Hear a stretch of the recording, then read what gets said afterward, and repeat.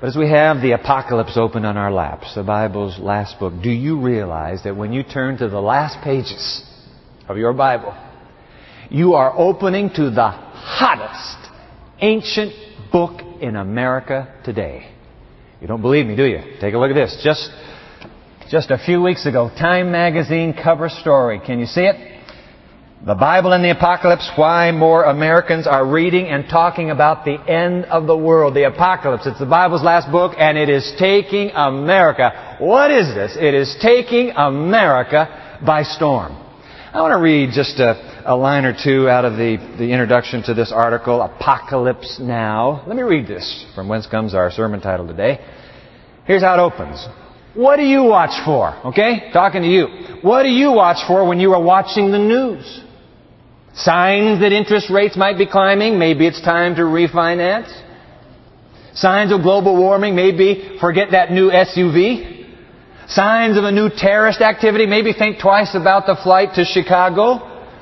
Or signs that the world may be coming to an end and the last battle between good and evil is about to unfold. For evangelical Christians with an interest in prophecy, the headlines always come with asterisks pointing to scriptural footnotes. I like that line. But it isn't just the Christians. Listen to this. Not only evangelical Christians are reading the literature. In fact, when you look at the numbers of the apocalyptic literature being read in America today, the numbers suggest there is a broader audience of people who are having this conversation. Now, here comes some astounding statistics, and I want you to see them. I got them right out of this Time Magazine article. We'll put them on the screen for you. Time Magazine and CNN did a national survey. Here's what they found. Take a look at this. They discovered that more than 1/3 of the Americans they surveyed are paying more attention to how the news might relate to the end of the world, and they have talked about how the Bible fits into that scenario. 1/3 of Americans today. Isn't that amazing? Take a look at this next stat. 59%. That's 3 out of 5. You line up 5 Americans, count out 1, 2, 3. 3 out of 5 Americans say events of Revelation will come true. Get this one, next one. Nearly 25% think that the Bible predicted the September 11 attack. What's up with that? Here are some stats about a book that is sweeping the nation. As a consequence, let's put this up. The Left Behind series. You know the Left Behind series, don't you? The fictitious books about how the world is supposed to end. They're all novels, trust me. All right? The Left Behind series. As a result of September 11, sales shot up 60%. Get this. Book number 9 came out last October. The Left Behind series. Book number 9 became the the best-selling novel in 2001. Book 10 just came out a few weeks ago, released this summer. Now, you're not going to believe this. The publisher in advance printed 2.75 million copies before the publisher had sold a single one. I want you to think about that for a moment. Publishers don't print books that they don't think they can sell. Most publishers will print 10,000 scholarly books. Sorry, professors, 5,000. They're just worried, can we sell our inventory? These guys went out and printed 2.75 million books. What is happening? You know, it makes you wonder, doesn't it? Are we Americans obsessed with the future? Hey, wait a minute. Are we as a university parish just as obsessed as they? I came back from my father's funeral last week. And waiting for me in the mail, I tell you the truth, waiting for me in the mail, not 1, but 2 elaborately detailed charts. I have them right here. Sent to me from honest, sincere individuals who have charted how the world's going to end. I have one of the charts. A more home-done one actually came from the West. A very slick one came out of the East. But let me put this in front of you. The author of this chart went ahead and put yellow markings to make sure that I would see where the markings were. There it is. You can see all the way down here, the year 2000, and then a dot. That's the second coming. End of the world. Here's another one. This is a little slicker. Wow, look at the publication here. You open this one up. Ooh, the print is even smaller. Here it is. Got it figured out. Right to the end of the world. You know, I want to be careful because I do not want to belittle honest efforts like this. In fact, I'll tell you what, I put more credence in prophetic studies like this than I do the fictitious Left Behind novels. Those novels are so far off the radar screen, they are actually destructive. After you read them just as entertainment to get yourself to sleep at night, that's okay. But as we begin this new series, you and I, on this university campus, as we begin a new series voyaging into the very heart of the Apocalypse, the Bible's last book, I say we better ask it right here at the outset. Let's just get it straight right now. Is this what the book of Revelation is about, coming up with end-time charts? Is it the popular craze of cover stories? Is this what the book of Revelation is all about? Come on. Or could it be that there is something much more, something much deeper, something much greater to compel us to journey into the apocalypse? That's a rhetorical question. You already know what my answer is. So I don't want you to hear me. I want you to listen to the words of somebody else. Somebody who happens to be right here in our midst. Our very own here at Andrews University. Our very own here in the Pioneer Memorial Church. He wrote, just came out this summer, brand new commentary on the apocalypse. I have it right here in the pulpit with me. The ink had hardly dried when he graciously came to me and said, Dwight, I want you to read this, please. Ranko Stefanovic, professor of religion here at Andrews University. I read all 620 plus pages this summer. I can tell you this without a doubt. This is the most comprehensive verse-by-verse commentary ever published within our community of faith. And get this, Andrews University Press published it. Hey! What's wrong with that, huh? So Ranko has done a masterful job of going verse by verse through the apocalypse. And so I want to ask him, I say, hey, and by the way, those of you who are serious about this journey that we are embarking on together, we'll go out and make a little investment to have this. So I say, hey, Ranko, tell me, what about these detailed charts and these crazy cover stories?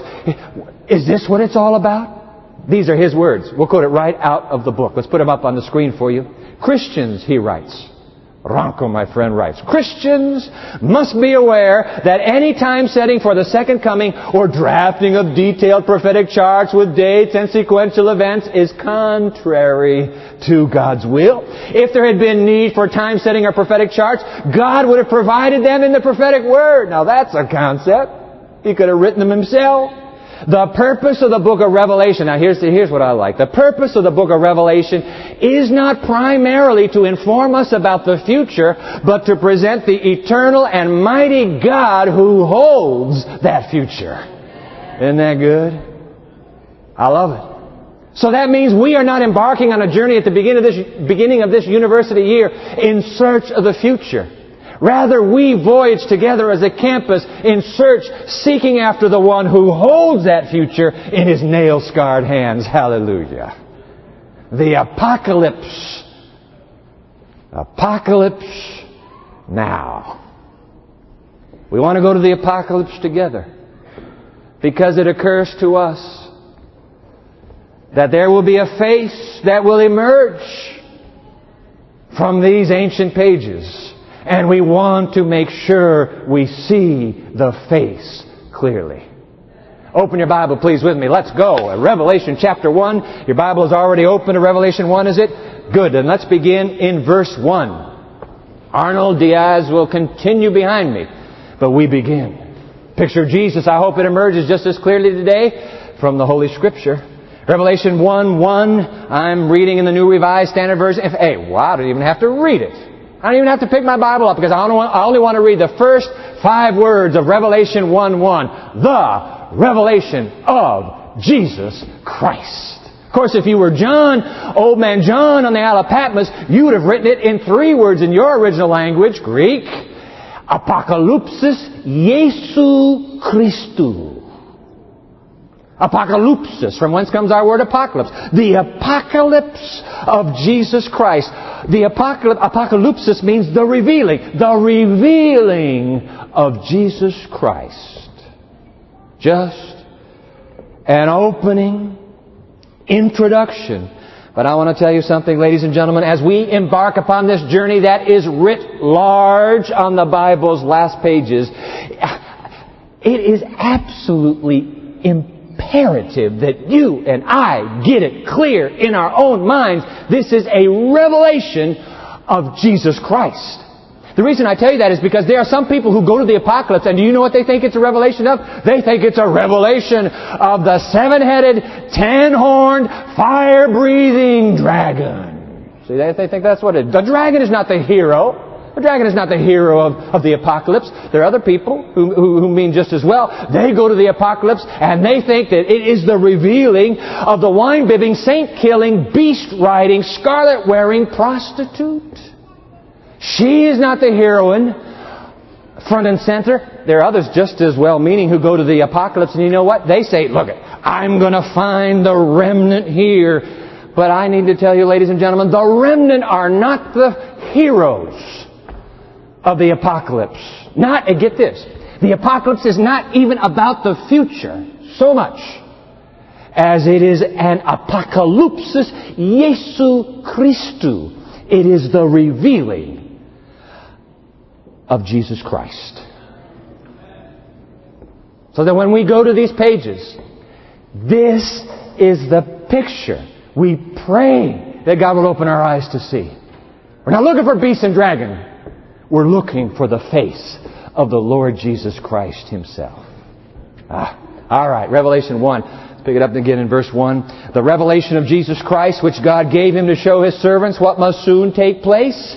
He made it known by sending His angel to His servant John, who testified to the Word of God and to the testimony of Jesus Christ, even to all that he saw. Blessed is the one who reads aloud the words of the prophecy, and blessed are those who hear and who keep what is written in it, for the time is near.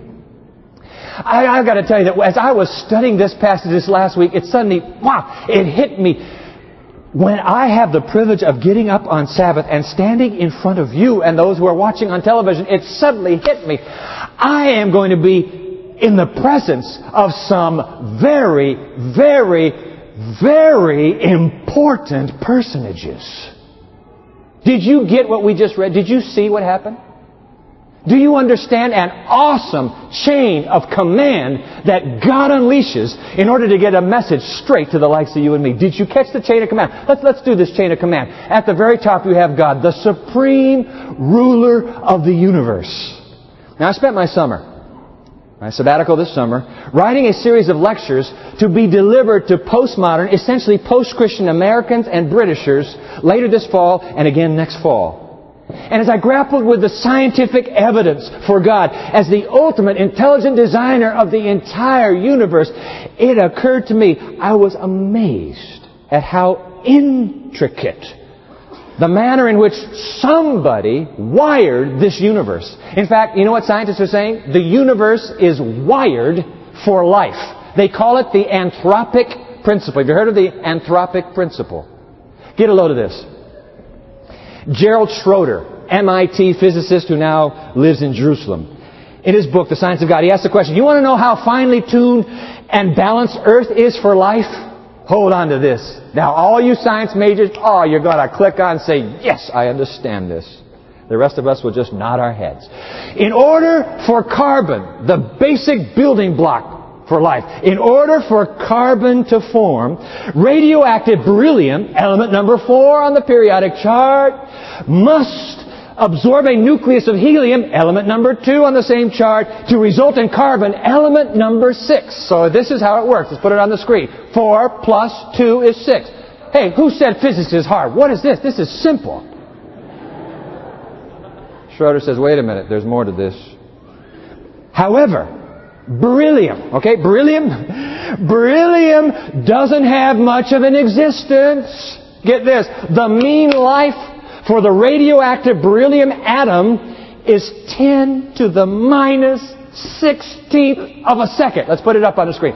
Whoa, 10, you don't even know what 10 to the minus 16th. I didn't know. So let's put some zeros on it. And if we made it as a decimal number, let's put the zeros. 15 zeros and then a 1. That's how much time it takes. That's how much time the mean life of the beryllium atom has to hit connect. In fact, quoting Schroeder here, in that sliver of time, a helium nucleus must collide with, and be absorbed by the beryllium nucleus, thus metamorphosing into the atomic staff of life, the carbon atom. If this reaction were foiled by a mismatch, the universe would contain hydrogen and helium and not much of anything else, and the elements of life would not have been formed. Ladies and gentlemen, do you understand how razor thin the edge is? Just 1/4,000,000th of a second off, and we don't live. Some brilliant mind has taken the elements of the universe and has harnessed them. You know why He did it? Because He wanted you around. You are here because of that razor edge of precision. Some of you are feeling after just a few weeks into the school year, your life is absolutely worth nothing. Some of you are feeling that the dream that I had is gone. It's evaporated in the mist of the horrendous academic expectations in this university. I want to tell you something, my friend. Doesn't matter what they give you, God still has a dream for your life. You're not an accident. God planned within 1/4,000,000th of a second to make sure that you would be born and you would live on this planet. Wow. The supreme God of the universe, who loves His children on this planet, He said, I got to get the revealing to them. I've got to get the apocalypse. And so what does He do? He reaches over and He embraces. He's held him. They've been friends forever and ever past. The second person of the Godhead, the incarnate Christ. He embraces him and He says, You take my message. Let's look at the chain of the command. So what do we have? We have God, who gives the revealing to His Son, who then turns around and says, wait a minute, the Bible doesn't give the name. I think it might have been Gabriel. Daniel got Gabriel. Why wouldn't John? He takes his most trusted celestial messenger and says, Gabriel, come. I need to get a message, my man. I need to get a message to John. I trust you. You take it. And so the chain of command goes God to His Son, to His angel, to His servant. Down the corridors of space. There comes Gabriel. He slams on his celestial brakes as he arrives at Patmos. There's a woof of dust as he lands.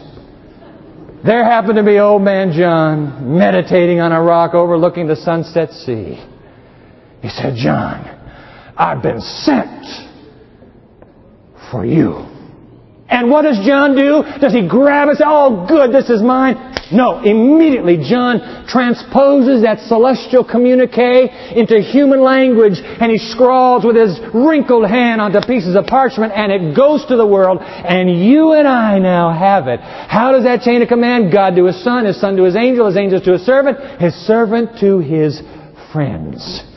Ladies and gentlemen, do you understand the work God went through to get this book to your consciousness? Wow. All because of God's passion to share the revealing. We must be VIPs.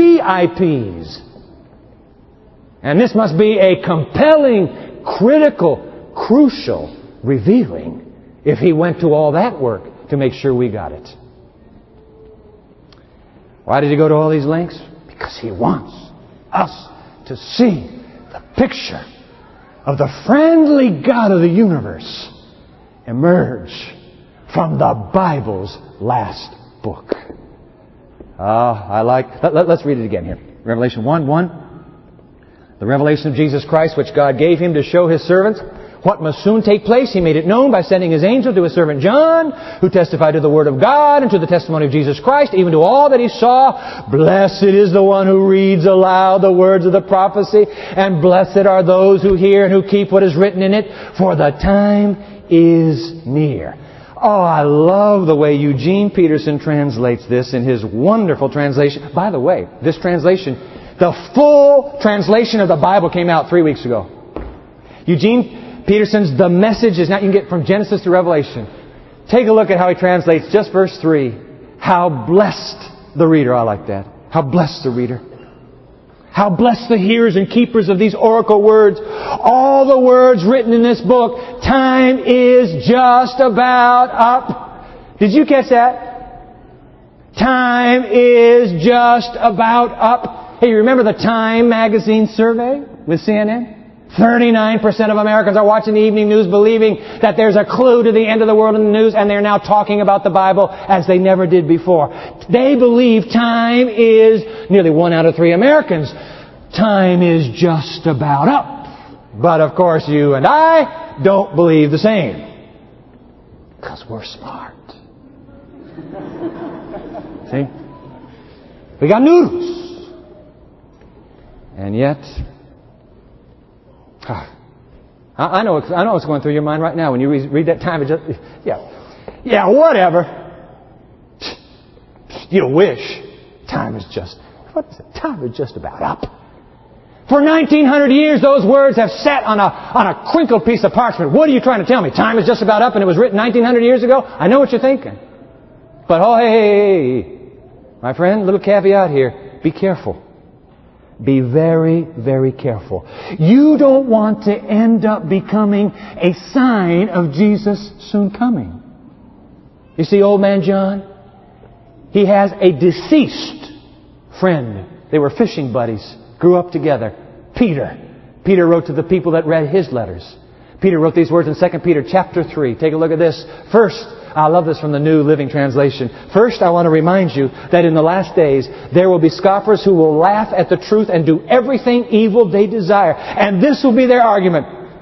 Jesus promised to come back, did He? Then where is He?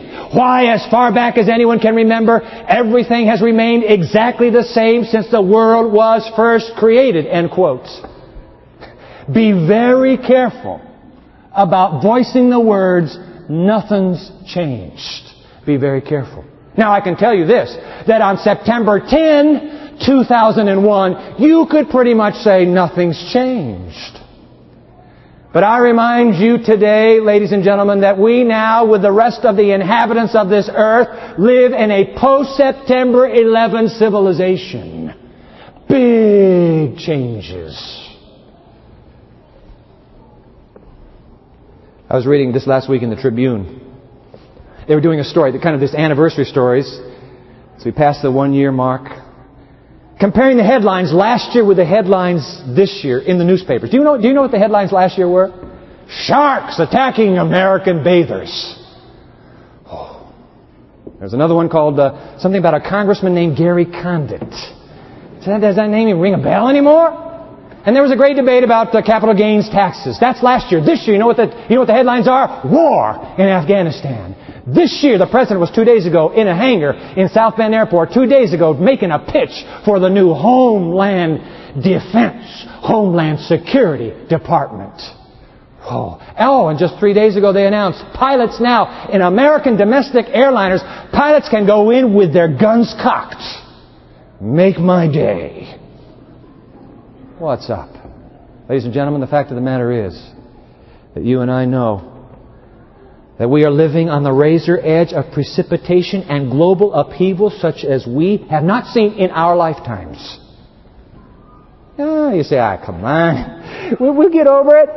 This too shall pass. Perhaps. Although I remind you that for 3,051 Americans, September 11 a year ago never did pass. This too shall pass. It might. But for my dad, August 17 never passed. This last Sunday in Berrien Springs, for young college freshman Heather Boswell. Already spent her first days at community college, Lake Michigan College. She's pulling out onto Highway 31 Sunday evening. For Heather, Labor Day never passed, for it never came. This too shall pass. Perhaps. But what if it doesn't? And that, ladies and gentlemen, is precisely why living with that question, will I be here tomorrow? The question every reader of the Apocalypse has asked, you, me, all of us have asked. That is precisely why, in the face of that question, the Apocalypse begins with the stunning announcement of God's blessing for everybody that reads this book. I want to end with that. Look at this, verse 3. Blessed is the one who reads aloud. Hey, wait a minute. This says blessed is the one who reads aloud. Let's all read it. Then we'll all get blessed at the same time. Let's read it out loud together. Any Bible that you have, you read out of that Bible. You read off the screen here. Blessed is the one who reads aloud the words of the prophecy, and blessed are those who hear and who keep what is written in it, for the time is near. We just read the first of 7 stunning Beatitudes in the Apocalypse, tucked away in the heart. And they all begin with the Greek word makarios, which can be translated happy. So what we just read could really read this way. Happy are those who read and hear and keep in their hearts the words of the revealing. You think about it. This is a perfect fit promise for postmoderns like you and me. Perfect fit, because we are a generation with rampant pessimism, growing uncertainty, apprehensive, insecure. And along comes a line from God that says, in the generation in which you now live, happy are you. You have the certain joy if you will read and hear and keep the words of this revealing. Beatitude number 1, God is saying, hey, listen, God is saying, please understand, I am going to bless you real good if you will read and hear and keep the words of this prophecy. If you lock in His picture into your mind and consciousness, if you will take the picture that emerges from the pages of this book, if you will internalize it, if you will live out the picture of Christ, I will bless you supernally, I will anoint you supernaturally. A century ago, here's what the most prolific female author in the history of American literature wrote about the book that is the craze of America today. A century ago, these words were written, and I want to run these words by you as we bring conclusion to our study. A century ago, these words, speaking about Revelation, there is need of a much closer study of the Word of God, especially should Revelation have attention as never before in history. Never before. Especially now. Take a look at this line. When we understand what this book means to us, there will be seen among us at Andrews University. That doesn't read that way, but wherever you live and wherever you are, there will be seen among us a great revival. Whoa. Take a look at the next line. All same passage, same book. Study Revelation, for history will be repeated. We, with all our religious advantages, ought to know far more today than we do know. And I know what you're thinking. You say, listen, I can't study this book. I'm not a theology major. I'm not a religion professor at this university. Hold on. One more sentence to give you and me hope. Here goes the next sentence. Take a look at this. God can teach you more in one moment by His Holy Spirit than you could learn from all the great men of earth. Wow. I'm not saying get rid of the teachers you have. They are priceless, the teachers you do have. You understand that. But there is a greater teacher who in one moment can open eternity to your consciousness. Whoa. The Lord will bless, here comes the promise, the Lord will bless all who will seek humbly and meekly to understand that which is revealed in the Revelation. This book contains so much that is large with immortality and full of glory. Last line, here it goes. Let not the solemn scenes which prophecy has revealed be left untouched. If we were half awake, if we realized the nearness of the events, 39% of Americans say, man, it must be near. If we realize the nearness of the events portrayed in the Revelation, a reformation would be wrought in our midst on this campus, and many more outside the campus would believe the message. Let Revelation speak and tell what is truth. Whew.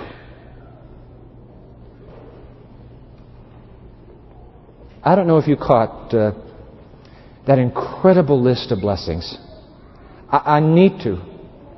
Please indulge me. I need to run by those 4 blessings that we noted. Let's just put them on the screen. Number 1, did you catch it? A great revival. It's like a resurrection from lethargy. It's just like you're going through a sluggish journey now in your spiritual life. It's just nothing is making sense. There is no life in you. A great revival would come to your spirit if you would read, hear, and keep the words of the Apocalypse. Let's look at the second blessing. Take a look at this. You can be taught more in a moment by the Spirit than all the great men of the earth. We already noted that one. Look at number 3. A reformation in our midst. We become lean. We become trim for God's strategic effort to reach a final generation with Christ. Final blessing. Look at this one. Many more. You see, it's not just about what happens inside. It's what happens around the community of faith. What is the world waiting for? New fiction on how the world will end? Is that what they're hungering for? Not in your life. They want authenticity. They want to see it in people. The way you live, the way you act, the way you talk, the way you conduct business. They see it. It's authenticated by the way you live. The face not only emerges from the pages of Scripture, the face actually emerges from your life as well.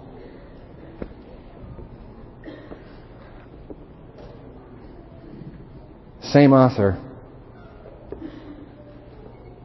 She makes the point for the journey of this university in one sentence. I end with this. Let the revelation speak and tell what is truth. But whatever phase of the subject is presented, uplift Jesus as the center of all hope. Ladies and gentlemen, that's the call to Andrews University. Uplift Jesus, who is the center of all hope. In our classrooms and in our lectures, in our boardrooms and in our dormitories, in our love life and in our love of life, uplift Jesus, who is the center of all hope. Even the hard knocks we may be experiencing right now can become a quiet knocking of the Christ, Jesu Christu of the Apocalypse, who says, "Behold, I stand at the door and knock. Open it for me, please." Last Friday, a week ago yesterday, I went down to my little study to have worship. I was feeling really just strung out and overwhelmed. Just gotten back late the night before. Dad's funeral. I don't even remember what I read in Scripture that morning. I just can't remember it. But I do remember at the end kneeling down to have prayer, like you do when you have your private worship. So I'm kneeling down to have prayer, and I'm just putting my face to the rug, and I'm saying, God, do you understand about this day? I have a to-do list that's a mile long, and at the top of the list is a sermon that is not written, and I get very nervous on Fridays when I don't have a sermon written for the next day. Very nervous. You can kind of understand.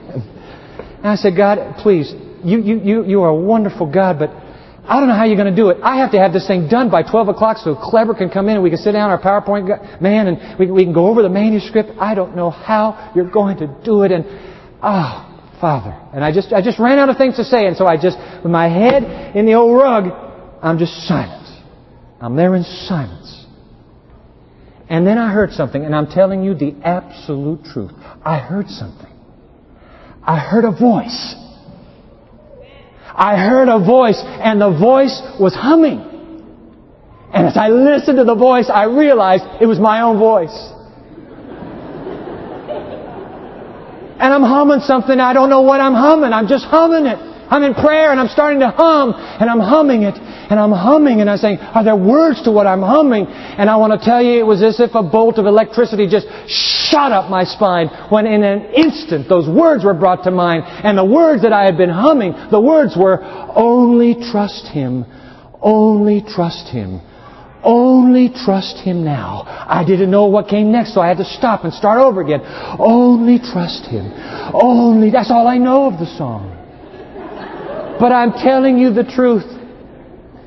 I'm telling you, as I hummed those words, and then I began to sing them, it was as if God stepped inside of my mind and said, boy, let me sing the words to you. Only trust me.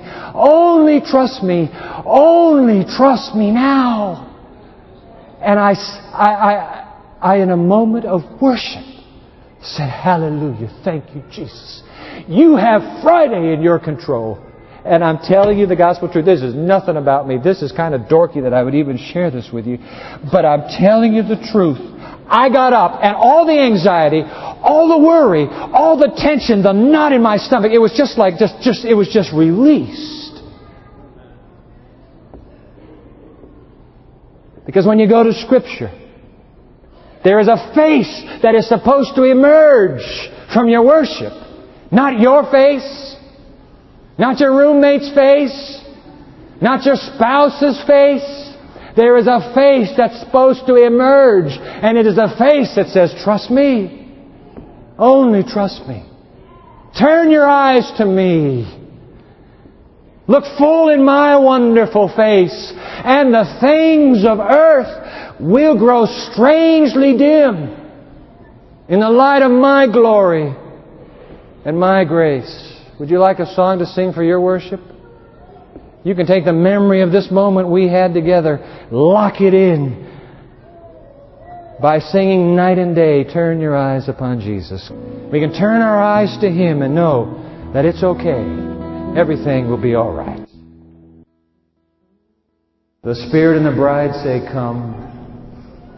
And let everyone who hears say, come. And let everyone who is thirsty come. Let anyone who wishes take the water of life as a gift. The one who testifies to these things says, surely I am coming soon. Amen. Come, Lord Jesus. The grace of the Lord Jesus be with all the saints. Amen.